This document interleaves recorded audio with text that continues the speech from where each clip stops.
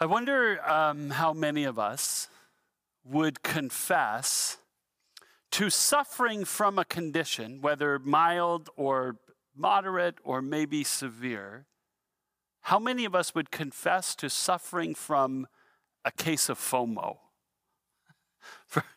Put up your hands right now. Now, FOMO stands for the fear of missing out. If you look around the room right now, the people with their hands in the air, those are the people who are afraid that they're missing out on something. If your hand is not in the air right now, you're doing the stuff that they're afraid they're missing out on, just in case you were wondering.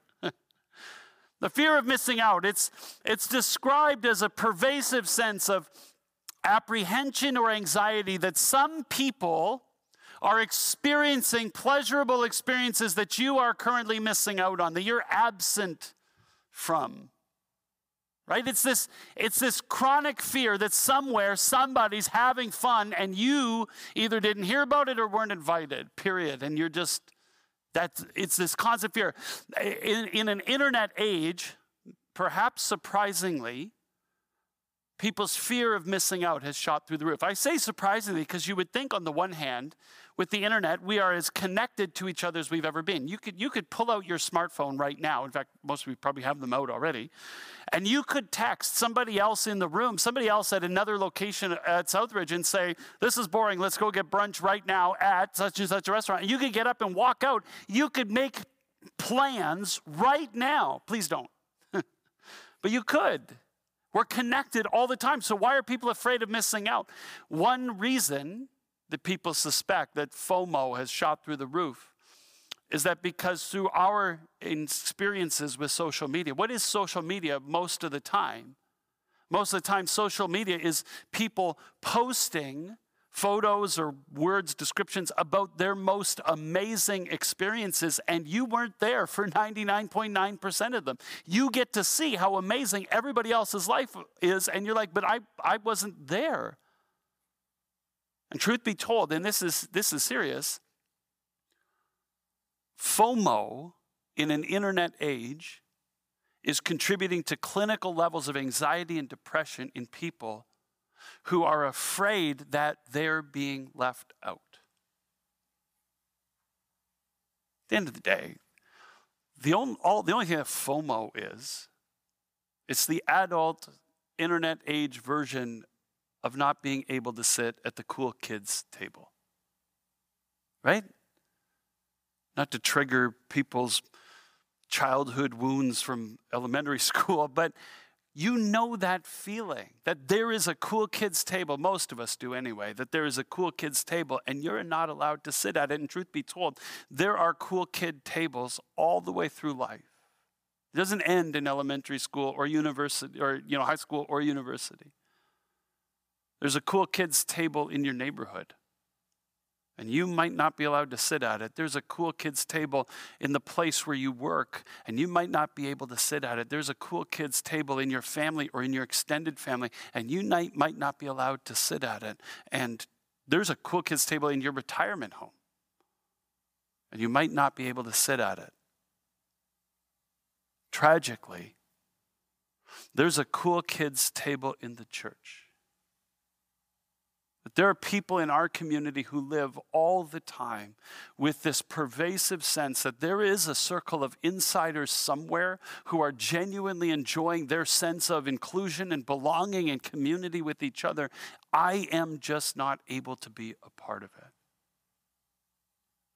And it is precisely that feeling that maybe you have felt here that Paul speaks out against in Galatians chapter 2, starting in verse 11 in the passage that we're going to look at today. Remember, the book of Galatians, as we've been talking about, it is a letter written to a bunch of churches in the southern part of Turkey called the region of Galatia, where Paul had planted a bunch of churches after preaching the good news about Jesus Christ, which to Paul sounds like this, that forgiveness and healing are available to everybody because of the unearned, undeserved, unwavering, unconditional, gracious love of God. And the only thing you need to do to receive that forgiveness and healing from God is in faith trust yourself to Jesus Christ. Put your faith in Jesus. And anyone who does that gets to experience that forgiveness and healing from God. But after Paul left these churches, there was a group of preachers who came in after Paul and said, Paul kind of had it half right. Yes, forgiveness and healing by grace through faith in Christ, absolutely. But if you want to be included, if you want to be a part of us, if you want to live your relationship with God rightly, there's a whole bunch of religious rules that you got to follow. You're following a Jewish Messiah. You got to start acting Jewish by obeying the Jewish religious law. You got to get circumcised. You got to start observing the Sabbath. You got to start eating kosher. These are the rules you have to play by if you want to be one of us. And it is exactly this distortion of the good news of Jesus that Paul is enraged about and is intolerant of and is going to put down everywhere he discovers it, including when it comes straight from Peter, Jesus' most prominent disciple. In Galatians 2, verse 11, it says this, when Peter came to Antioch. Now, Antioch is the city where Paul lived and went to church. When Peter came to our church in Antioch, I opposed him to his face because he stood condemned. Because, what did he do?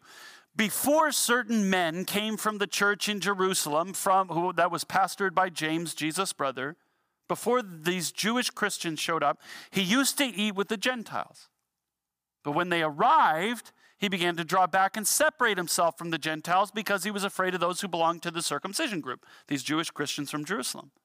The other Jews joined him in his hypocrisy so that by their hypocrisy, even a guy as solid as Barnabas was led astray. Here's the story. Here's the circumstance. In the first century, church doesn't happen in an environment like the room that you're living in. There were no public church buildings that people met in. Church happened in people's homes. A wealthy person in a community who was a follower of Jesus would open their home and invite 50, 60, 70, 80 people over. That was about as large as you could get because homes weren't that big. They would invite these people over, and the service looked nothing like what we do today. What they would do is go to this person's house and they would all eat together. They would have a common meal. People all over the house eating together in community. And as a part of the meal, they would celebrate the Lord's Supper with some of the bread and some of the wine. They would do communion together. And then they would all go out into the courtyard and sing songs and pray together and read scriptures and talk about what it looked like to follow Jesus. That's what church looked like. And Paul says there was a time when Peter came from Jerusalem to our church. And he hung out for a few Sundays, and frankly, he fit right in. He was okay showing up and eating with the Gentiles and having their, non-kosher food because Gentiles don't eat kosher and all of that. Peter was fine until, he says, a bunch of Jewish Christians from the Jerusalem church showed up. And all of a sudden, when these Jewish Christians from Jerusalem showed up, people who eat kosher, all of a sudden Peter was afraid that they were going to judge him for sitting with Gentiles and eating non-kosher food. And so Peter stopped eating at the Gentile table and he started eating at the Jewish table. You see the problem here? In Jerusalem, where almost all the Christians are Jewish, when they get together for church and they eat kosher food because that's what the Jewish community does. But when Gentile churches in Antioch get together and do church and they eat together, they eat non-kosher food because Gentiles eat non-kosher food. And all of that's fine. It doesn't matter. Who cares what kind of food your community eats? The question that emerged all of a sudden was what happens when you have Jewish Christians and Gentile Christians all doing church together? And some of them wanted to eat kosher food and some others wanted to eat non-kosher food. What happens then? And I'll tell you what happened to Peter. And then Peter influenced a bunch of people, and those people all influenced even Christians as solid as Barnabas.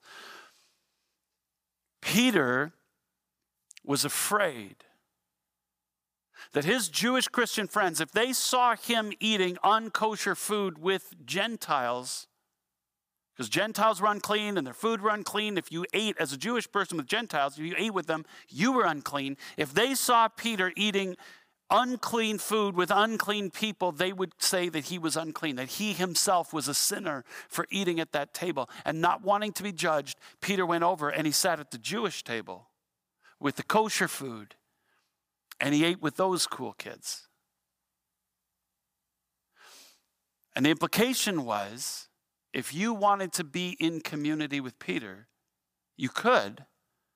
But if you were a Gentile, you just had to go to the Jewish table and eat the Jewish food if you wanted to be in community, if you wanted to be church with Peter.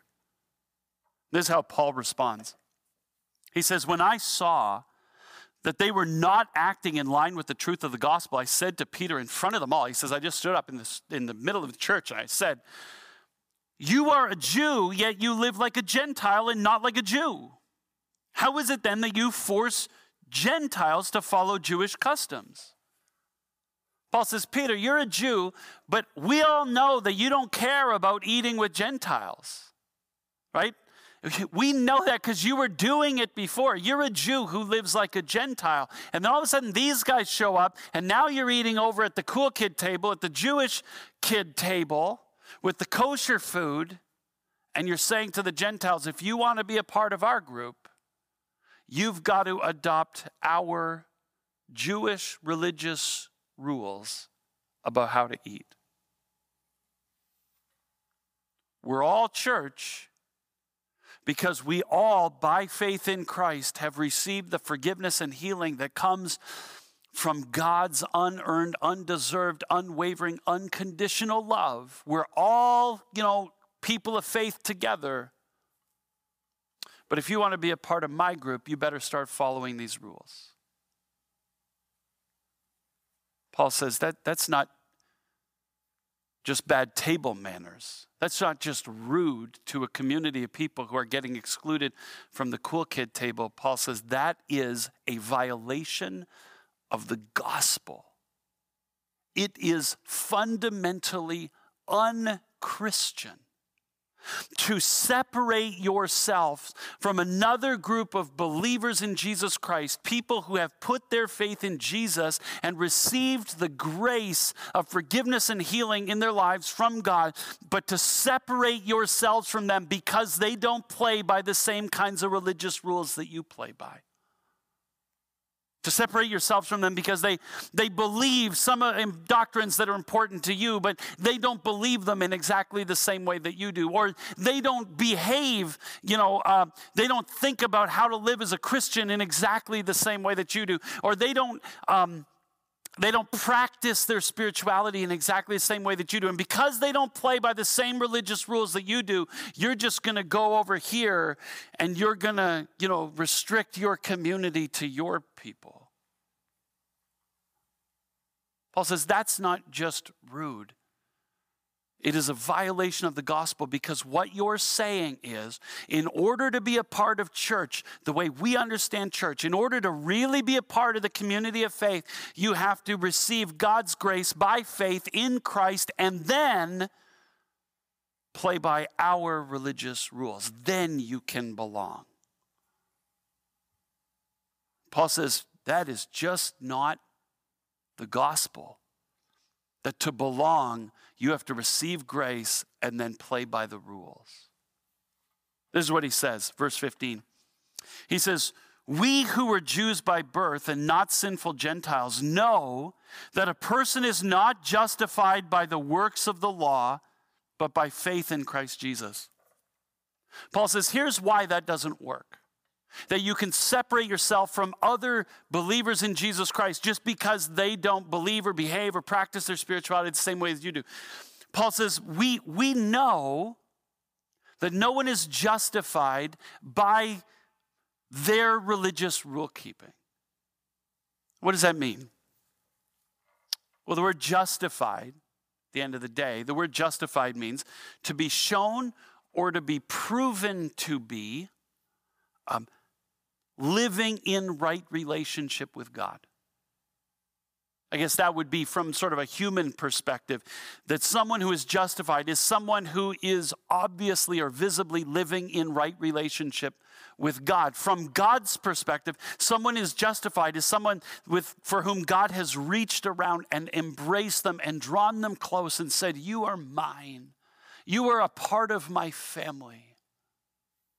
And Paul says, we know that no one gets embraced by God and invited into their family because of how meticulously they obey the religious rules. It doesn't work that way. Grace is unearned, undeserved, unwavering, and unconditional. That you don't have to obey a certain set of rules. We know that because nobody ever perfectly plays by the rules. Nobody. You could write your own religious rules. You could say faith is about believing these things and behaving in those ways and practicing your spirituality in that way, and you'll still break your rules because nobody can do it perfectly. If it had to do with our ability to play by the rules, we would all be screwed. Paul says, nobody. Your relationship with God is not measured by the perfection with which you play by the religious rules. Because we'd all fail. In fact, by the way, the religious rules that were being argued for in Galatia were only 3. There were 612 rules in the Jewish law. They were arguing for 3: circumcision, Sabbath keeping, and eating kosher. The reason we all do this, we all pick and choose which rules we think people have to play by. We all pick and choose. This is why we take everything the Bible says, and then we reduce it down to some parts that we say are really important and other parts that we're willing to fudge a little on, right? That, I heard somebody say once, the pastor in their church growing up, the pastor could have been sort of a greedy, selfish, loner or whatever, but if he had ever walked out in the parking lot and lit up a cigarette, he'd be fired. Because smoking for some reason mattered more than greed or that other.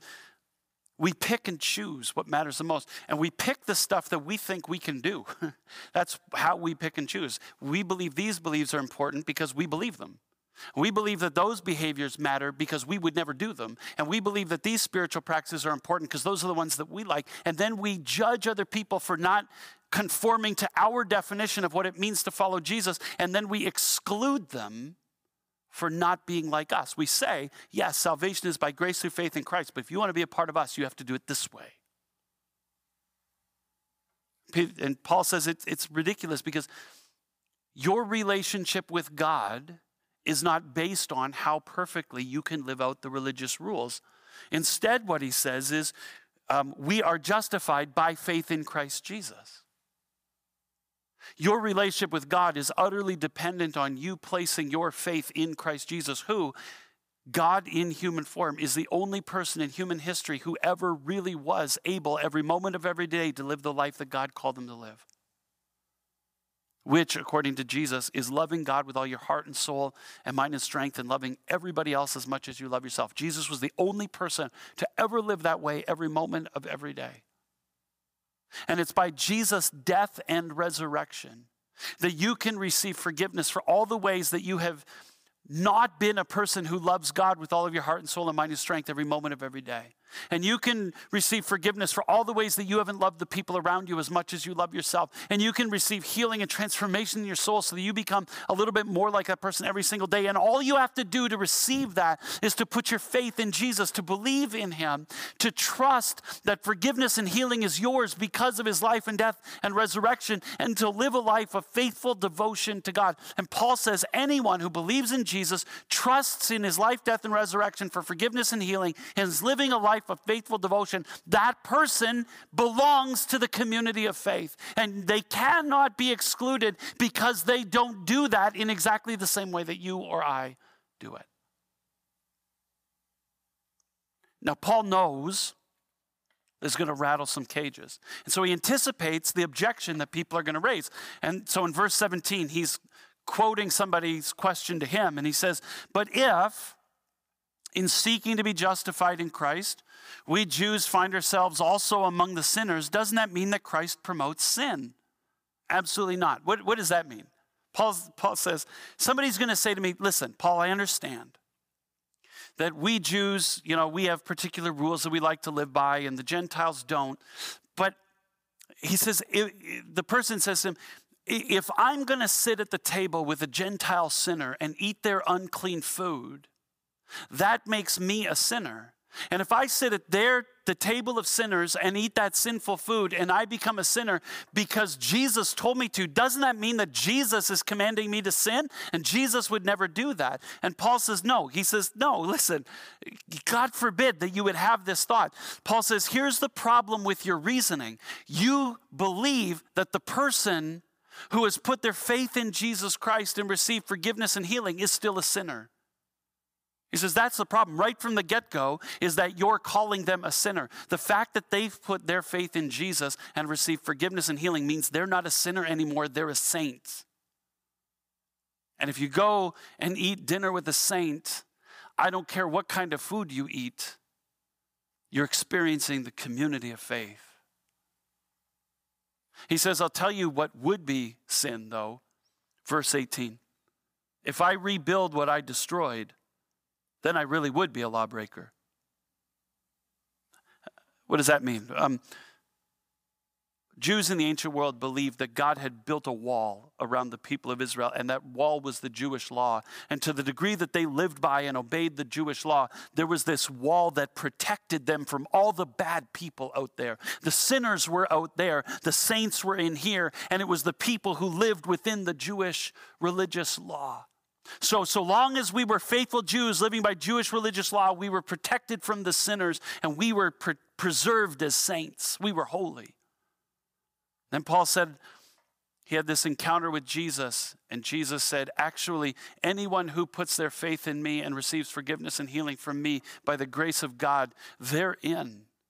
Jesus tore the wall down, said that wall doesn't matter anymore. My arms reach wider than that. I'm embracing everyone who's put their faith in me simply because they put their faith in me, and there are no religious rules that they have to obey to receive my grace. Jesus tore down the wall. Paul says, but if this wall that Jesus has torn down, if I start to build it back up again by adding my own religious rules, my own religious requirements, my own religious hoops that people have to jump through if they're going to be a part of my little community, he says, well, then I really would be a lawbreaker. Then I really would be doing the opposite of what God does, because God tears down walls and joins all people together who have put their faith in Christ, joins them together in unity in the community. And it doesn't matter whether they believe a little differently or behave a little differently or practice a little differently. They are one in Christ because they have been saved by grace alone, through faith alone, in Christ alone, period. Because Paul says that's literally the only thing that matters. Verse 19, he says, this is why obeying the religious rules don't matter. He says, for through the law, I died to the law that I might live for God. I've been crucified with Christ, and I no longer live, but Christ lives in me. Paul says, through the law, I died to the law because I've been crucified with Christ. What he means to say is this. According to the law, I was a sinner because I broke the law. I broke the religious law. I confess that. I was a sinner. And that sin condemned me to death. I deserve to die. The wages of sin is death. The Bible says, I deserve to die because of my sin. Then he says, by grace, through the love of God, Jesus showed up and died my death for me. Jesus died on my behalf. Jesus died my death instead of me. And in dying my death for me, Jesus fulfilled the righteous requirement of the law. Jesus satisfied the punishment, Jesus satisfied the law. And Paul said, I was set free. So now he says, I'm dead to the law. Those religious rules have no claim over my life. And it's dead to me. I don't go seeking after it. That's not how I base my life with God. It's not what I'm building my life on, is obeying the right religious rules. He says instead, he says, the life I no longer live, but Christ lives in me. He says, I now live for God. And he says that I don't live my life anymore. The life I now live in the body, he says, I live by faith in the Son of God who loved himself and gave himself for me. He says, my life is now shaped by Jesus Christ, because Jesus didn't just die. He was raised. He's the living Savior. And now his life by the power of the Spirit lives inside of me. So my life with God isn't even my life anymore. I'm not even trying to live my life with God anymore. What is happening is God has put his life in me. And by the power of the Holy Spirit, Jesus' life is pouring out of me. I'm becoming more like Jesus, not because I'm obeying all sorts of religious rules, but because Jesus lives in me and is changing me to be more like Jesus. And that's what he says. The verse was up a second ago. I'll read it again. He says, the life I now live in the body, I live by faith in the Son of God, who loved me and gave himself for me. He says, my life I live by faith. I don't live by religious rule keeping. He says, the life I live trusting Jesus, that his power in me will reshape me from the inside out so that I increasingly become someone who loves God with all my heart and soul and mind and strength, and who loves everybody else as much as I love myself. He says, the life I live, I now live like this. It's not that I try hard to keep the rules. What I do instead is I say to Jesus, I believe that you died to save me. And I believe that you were raised and that you live in me. And so, Jesus, I want your life to spill out of me. I want you to live your life through my body. And I want you to love God through me. And I want you to love everybody else with my life. Paul says, it's not even me anymore. I'm not even doing this. It's Jesus who's doing this by the power of the Holy Spirit. And I just trust Jesus to live his life through me. There's no amount of religious rules that can make me live like Jesus. The only way to do that is by the power of the Spirit living in me. Paul says that's why rules don't matter. That's why they have no more role to play in your life and relationship with God. And he said, so now I live my life by faith, and what pours out of me is the life of Jesus, which is loving sacrifice,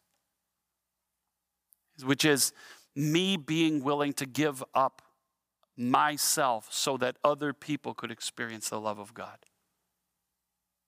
And this is how the passage ends. Verse 21, he says, I don't set aside the grace of God, for if righteousness could be gained through the law, Christ died for nothing. Paul says, if at the end of the day, our relationship with God boils down to our ability to play by the religious rules, then Jesus' death is worthless and meaningless, and we might as well pack it up and go home.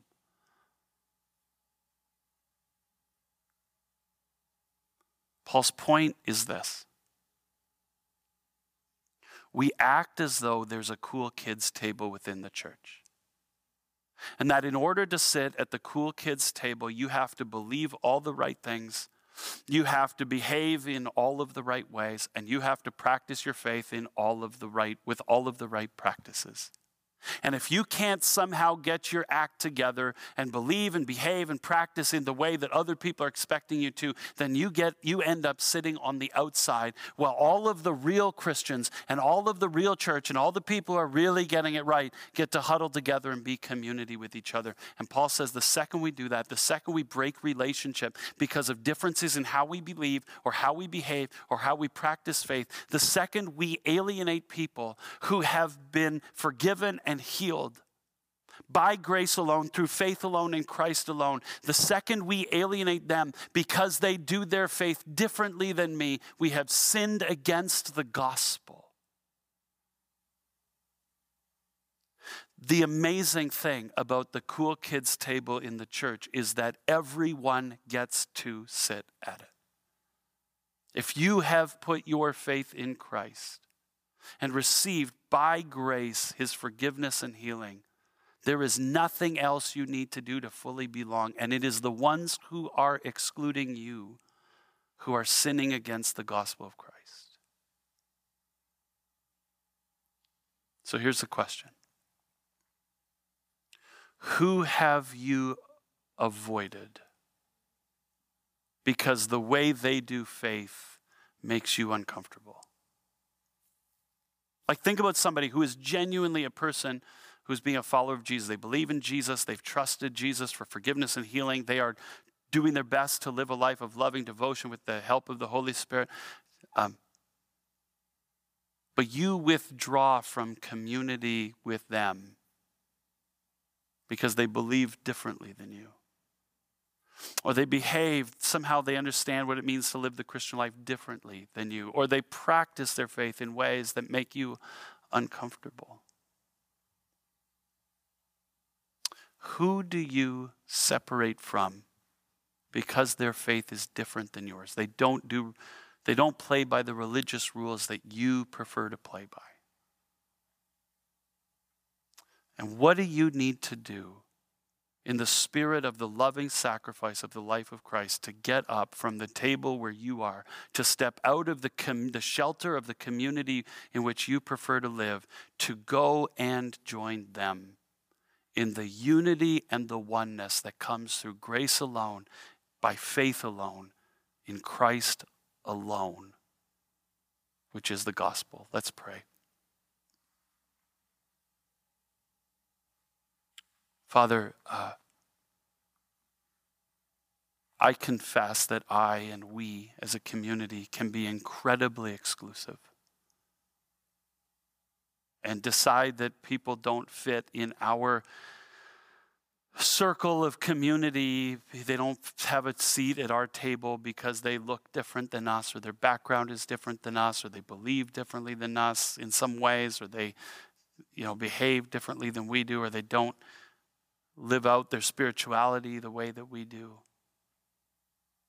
Our inclination over and over and over again is to bunker down with people who are exactly like us. And Father, would you help us open our hearts to the reality that every time we do that, we are watering down grace and violating the gospel.